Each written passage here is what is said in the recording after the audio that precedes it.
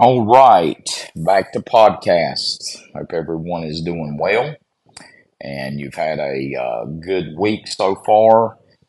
We came to podcast this evening.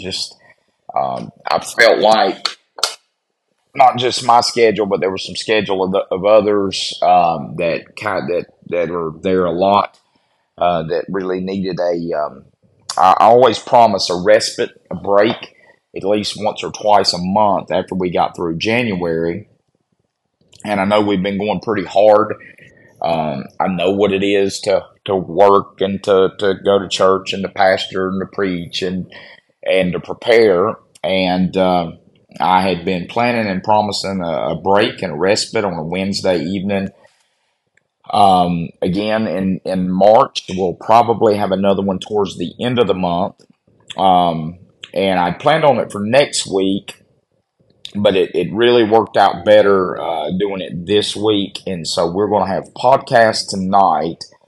And we go into the latter part of John chapter number 6. And the next time we are in Bible study, I'm looking forward to, and I'll kind of get into the subject matter then. But let's go to John 6. Do continue to pray for Miss Patty. Miss Patty has had a, it's kind of been a rather difficult week after the surgery, which sometimes is the case. Folks will come home and they'll still have a little medicine working and different things going on, and they feel better. And then things kind of turn a little more difficult over a few days time period. And so she's going through that now. Do remember the services on Sunday, and looking forward to that. As I count it, looks like we probably have about three more messages on David, and then we'll move on to our next series. I do enjoy series. It kind of keeps continuity. It keeps our study efforts where they should be, and so we'll be in our next series in a few weeks, probably towards the end of March. And so do continue to pray about that. So in our last podcast, Jesus had fed the 5,000, and in order to get away from the crowd, he went on the sea, or he was going back up to the mountain to pray. When he went to the mountain to pray, the disciples got on a boat, went to the sea, and the storm arose, and Jesus came out walking on the water. Now he's continued, and he's continued with this following. He's still got a great following, and we'll see why he's got a great following in just a moment. Um, I find it not necessarily ironic, but I find it very telling that human nature has not changed very much whatsoever since the time of Christ, since his life, in how people are and respond, especially in spiritual and church settings. So Jesus has fed the 5,000. Well, human nature has always been attempting to marry church and state, if you please. And we always seem to kind of go this way. And you know, the initial number one, the Constitution does not say separation of church and state. The premise is there. Yeah, I find it so funny that premise has been turned around completely. The reason, and it goes back to the First Amendment, okay? The right to peaceably assemble, and you can't discriminate on the basis of religion, of course. That is the premise of separation of church and state. It is not saying that a teacher or a coach or a governor or a mayor or whoever can't pray, can't quote a Bible verse or any such like. never meant that, and it never will mean that. It simply means the state cannot interfere in the church's business. That's the First Amendment. Now, they can want to interpret it how they want, but I know why it's there. I know the history of it, and I've read the Constitution. Not as much as I've read the Bible, but I have read the Constitution and studied it.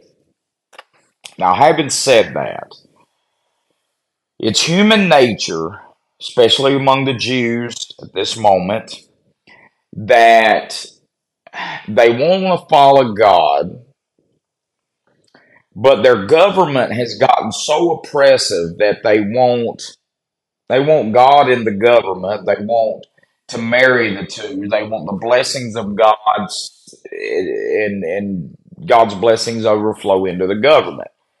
No different than today. No different whatsoever. Now, if you follow the history of the Bible and the Jewish people, God set the economy. He set the order for the nation of Israel up as a theocracy, not a democracy, not a republic. By the way, we're not a democracy. I'm really not trying to be controversial tonight. We're not a democracy. We're a constitutional republic. That's actually what the United States is. But anyway, God designed Israel to be a theocracy. Okay. And a theocracy would be the constitutions and the ordinations and everything given down and ordained by God, ran by priests, judges, whatever God ordained. Okay? Kings. And what's happened is Rome has taken over Israel. Rome's taken over God's people. So you have, I'm telling you all this for a reason, because we're building up in Jesus's life and ministry. You got to know the background and backdrop of what's happening. And so, with Rome in the background and Rome running the governmental show, the nation of Israel's under great oppression, not unlike they were with Pharaoh and the taskmasters and different elements of government that they've been under control with. So we see that. That's the scenario here. That's what's taking place during Jesus' earthly ministry. And so now what's happened is they have just witnessed Jesus has fed 5,000 people. Well, that's going to draw some interest. That's going to draw some votes, if you please. Amen. I mean, that's how it is today. We'll pay you tuition. We'll pay you food. We'll pay you vote. Government pays you vote. Well, the government don't have a dime outside of taxpayer money. So it's really the people paying. Now, what's happening here is there's a massive following of Jesus because of the miracle of the loaves and the fishes. Now, not necessarily the life-changing miracles, and Jesus will address that in a minute. But basically, they wanted somebody to feed them. They wanted somebody to clothe them. They wanted somebody to take care of them. And that's why they began to follow him. And so we start in verse 22. And Jesus begins to get to the heart of this. The day following, when the people which stood on the other side of the sea saw that there was none other boat there, save that one whereinto his disciples were entered, and that Jesus went not with his disciples into the boat, but that his disciples were gone away alone. Howbeit there came other boats from Tiberias nigh unto the place where they did eat bread, after that the Lord had given thanks.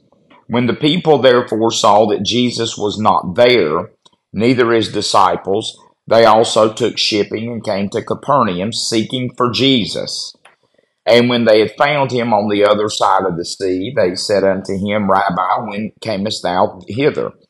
Jesus answered them and said, Verily, verily, I say unto you, ye seek me not because ye saw the miracles but because you did eat of the loaves and were filled. So he's saying, you're not seeking me because I healed the man that had been laying by the pool of Bethesda for 38 years. You're not seeking me because I'm changing people's lives. You're seeking me because you eat and you think I'm going to feed you again. That's what he says. So he addresses their mindset here.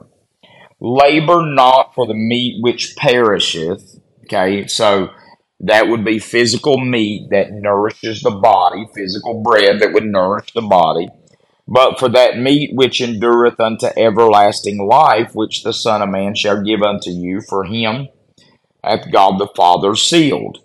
Okay. Okay, so now we're getting down to some brass tacks here. Then said they unto him, What shall we do that we might work the works of God? You see, they want to work. They want to work for their salvation. They want Jesus to feed them, and they want to work for it. It's just human nature. He's talking about spiritual, everlasting life. He is talking about a spiritual life, a spiritual walk with God. He is talking about spiritual matters, okay? And so they say, okay, what are we going to do? What do we got to do? You tell us what we got to do. You know, it fascinates me. You can tell people, you can tell a lady to be in charge of the women's group at church. You can tell a man to give some money to the church. You can tell people to be on a committee, or you can tell people to do all these deeds, these jobs, fulfill these roles, do these works. And you can tell them that's going to get them into heaven, and they're going to work their fingers to the bone trying to do it. It's human nature. But when you turn around and tell them you don't have to do anything, Jesus did it for you, you're not good enough, your faith, your works aren't good enough, you can't be good enough. When you tell them that offends them.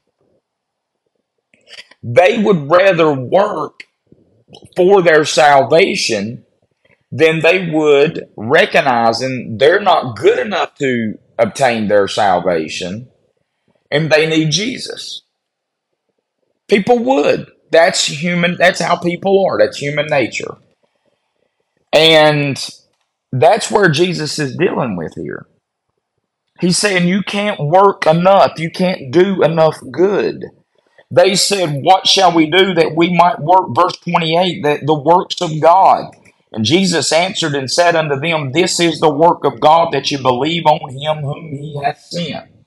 They said therefore unto him, What sign shall... That's not good enough for them. Now they want a sign. We don't believe this. We don't think this is true. We feel like we need to go through Lent. We feel like we need to go put an ash on our head. We feel like we need to fast. We feel like we need to go through catechisms. We feel like we need to be baptized. We feel like do you see the problem with that? It's we feel like we need to do. And whatever you feel like you need to do to be saved, that is what is carrying you into hell. You do nothing to be saved outside of believe on him who can save you, because you can't save yourself. That's what he's saying here. That's what he's addressing. Verse number 31, look, our fathers did eat manna in the desert, as it is written. He gave them bread from heaven to eat. So, how many times in these salvation accounts have we read in the scriptures where the Bible tells us that their father, or that the Bible tells us that they referred to their fathers or their forefathers or those that went on before them for some method or mode of salvation? We read that throughout all of these accounts. It's almost every single time.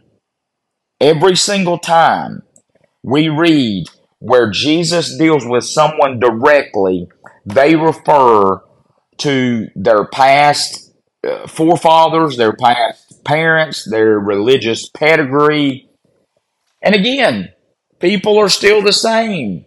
If a preacher opens up a Bible, preaches these same truths, there will be some that have been a part of a church for many years that will raise these exact same uh, issues with that preacher as what these people are with Jesus. They either want to work for it, they're good enough, or their family's got a long religious tradition and history, and that's good enough. And Jesus is trying to tell them none of that is good enough.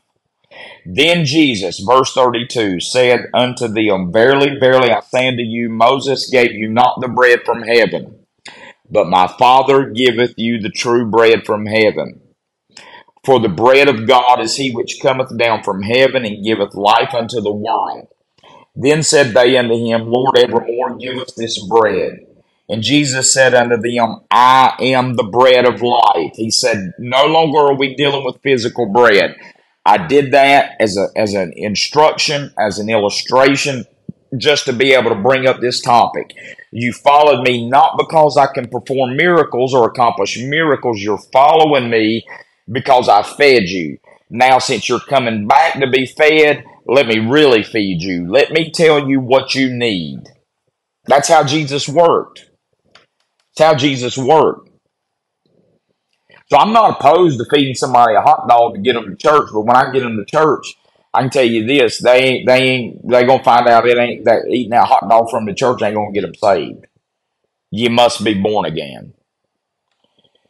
So the Bible says here, Jesus saith unto them, verse 35, I am the bread of life. He that cometh to me shall never hunger. That's beautiful, because you remember what he told the woman at the well? He that cometh to me shall never thirst.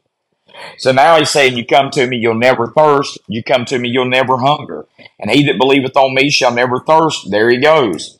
But I said unto you that ye also have seen me and believe not. He said, you laid eyes on me and you still don't believe. All that the Father giveth me shall come to me, and him that cometh to me I will in no wise cast out. Now we're gonna get to the answer to that in a minute. Do you see that? If you come to Jesus to be saved, you come to Jesus in saving faith. You come to Jesus understanding you can't save yourself.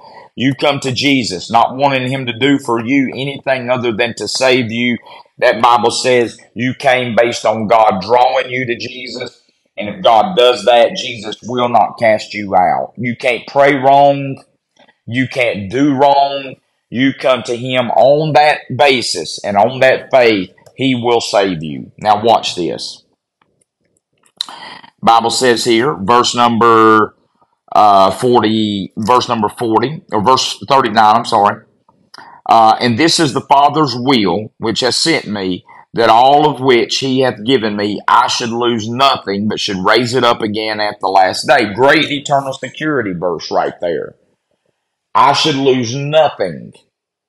I should lose nothing. He will not lose you. You can't. I had somebody be smart one day.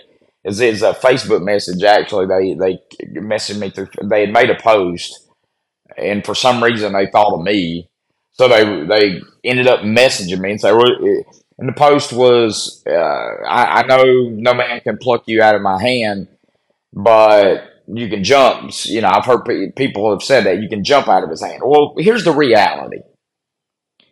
The Word of God says that he has imprinted us in the palm of his hands. Okay? So, you know, I'm not the biggest tattoo guy, but almost tattooed to my hand. Well, guess what? You can't get that off. It's imprinted in his hand.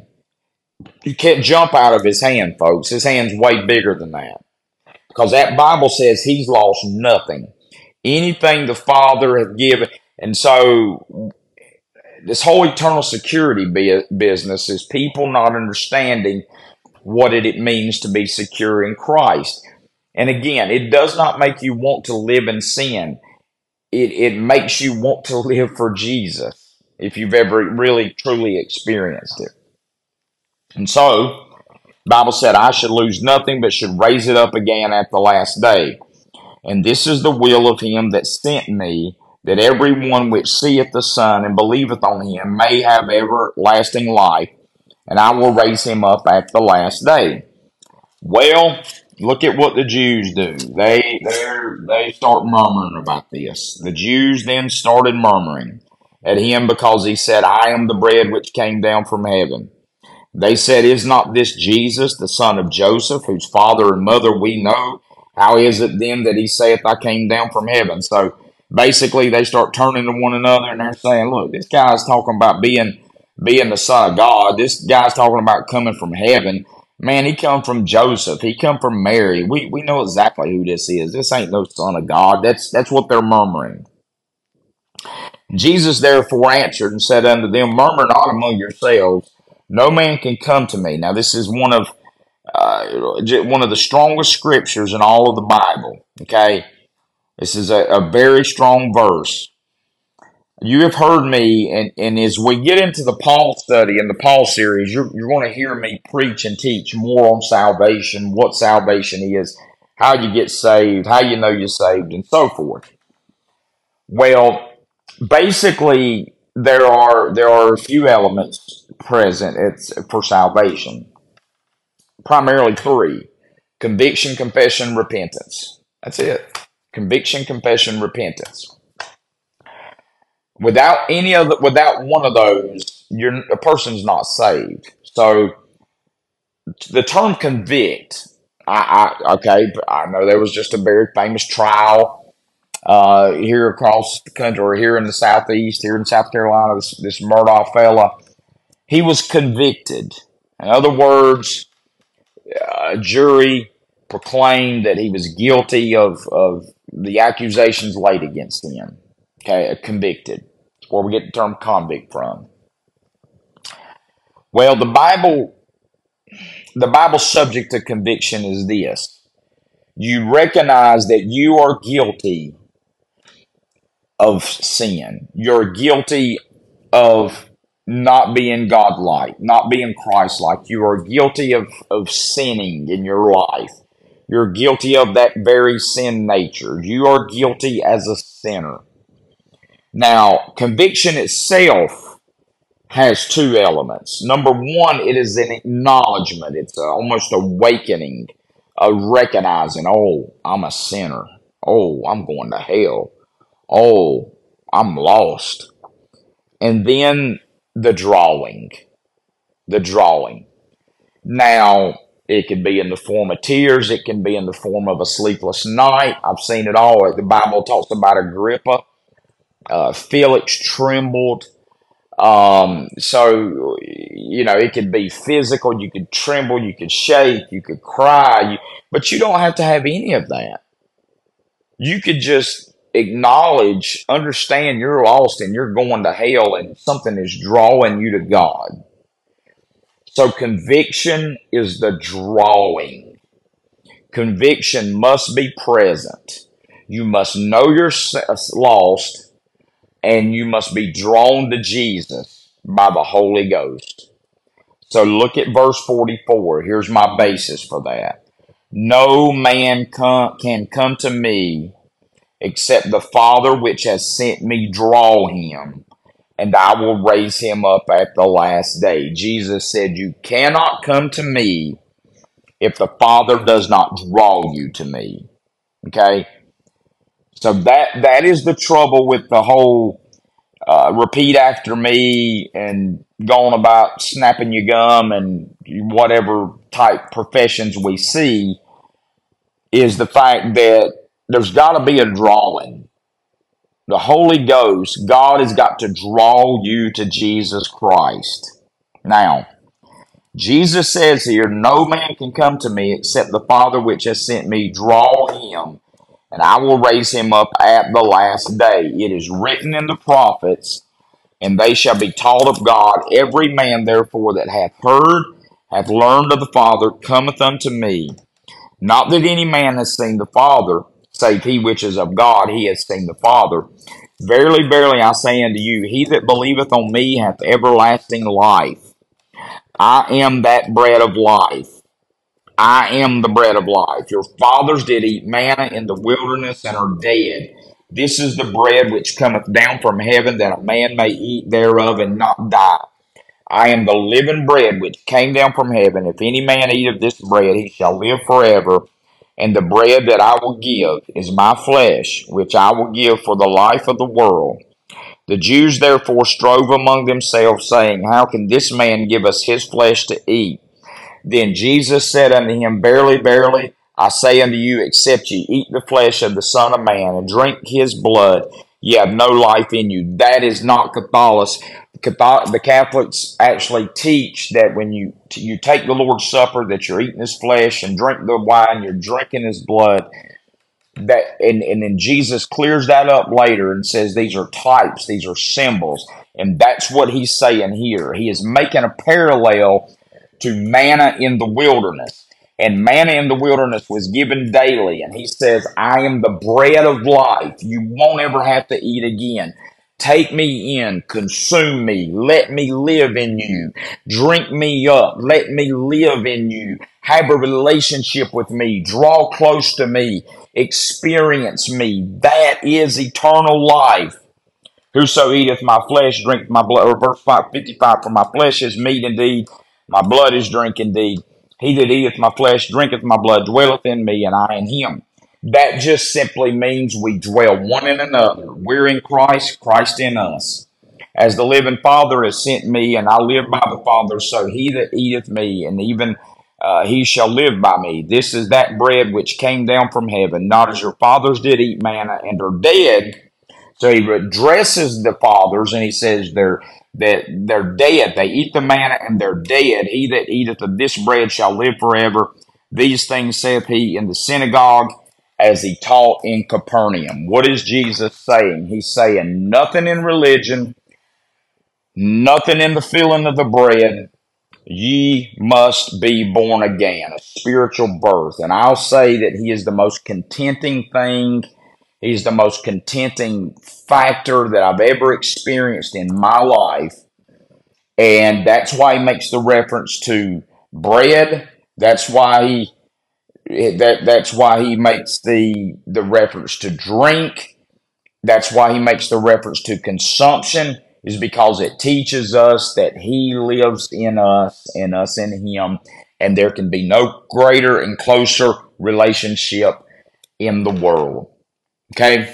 I'm so glad I have a relationship with him that's independent of my works, independent of my family, independent of anything in this world. I have a relationship with Jesus Christ.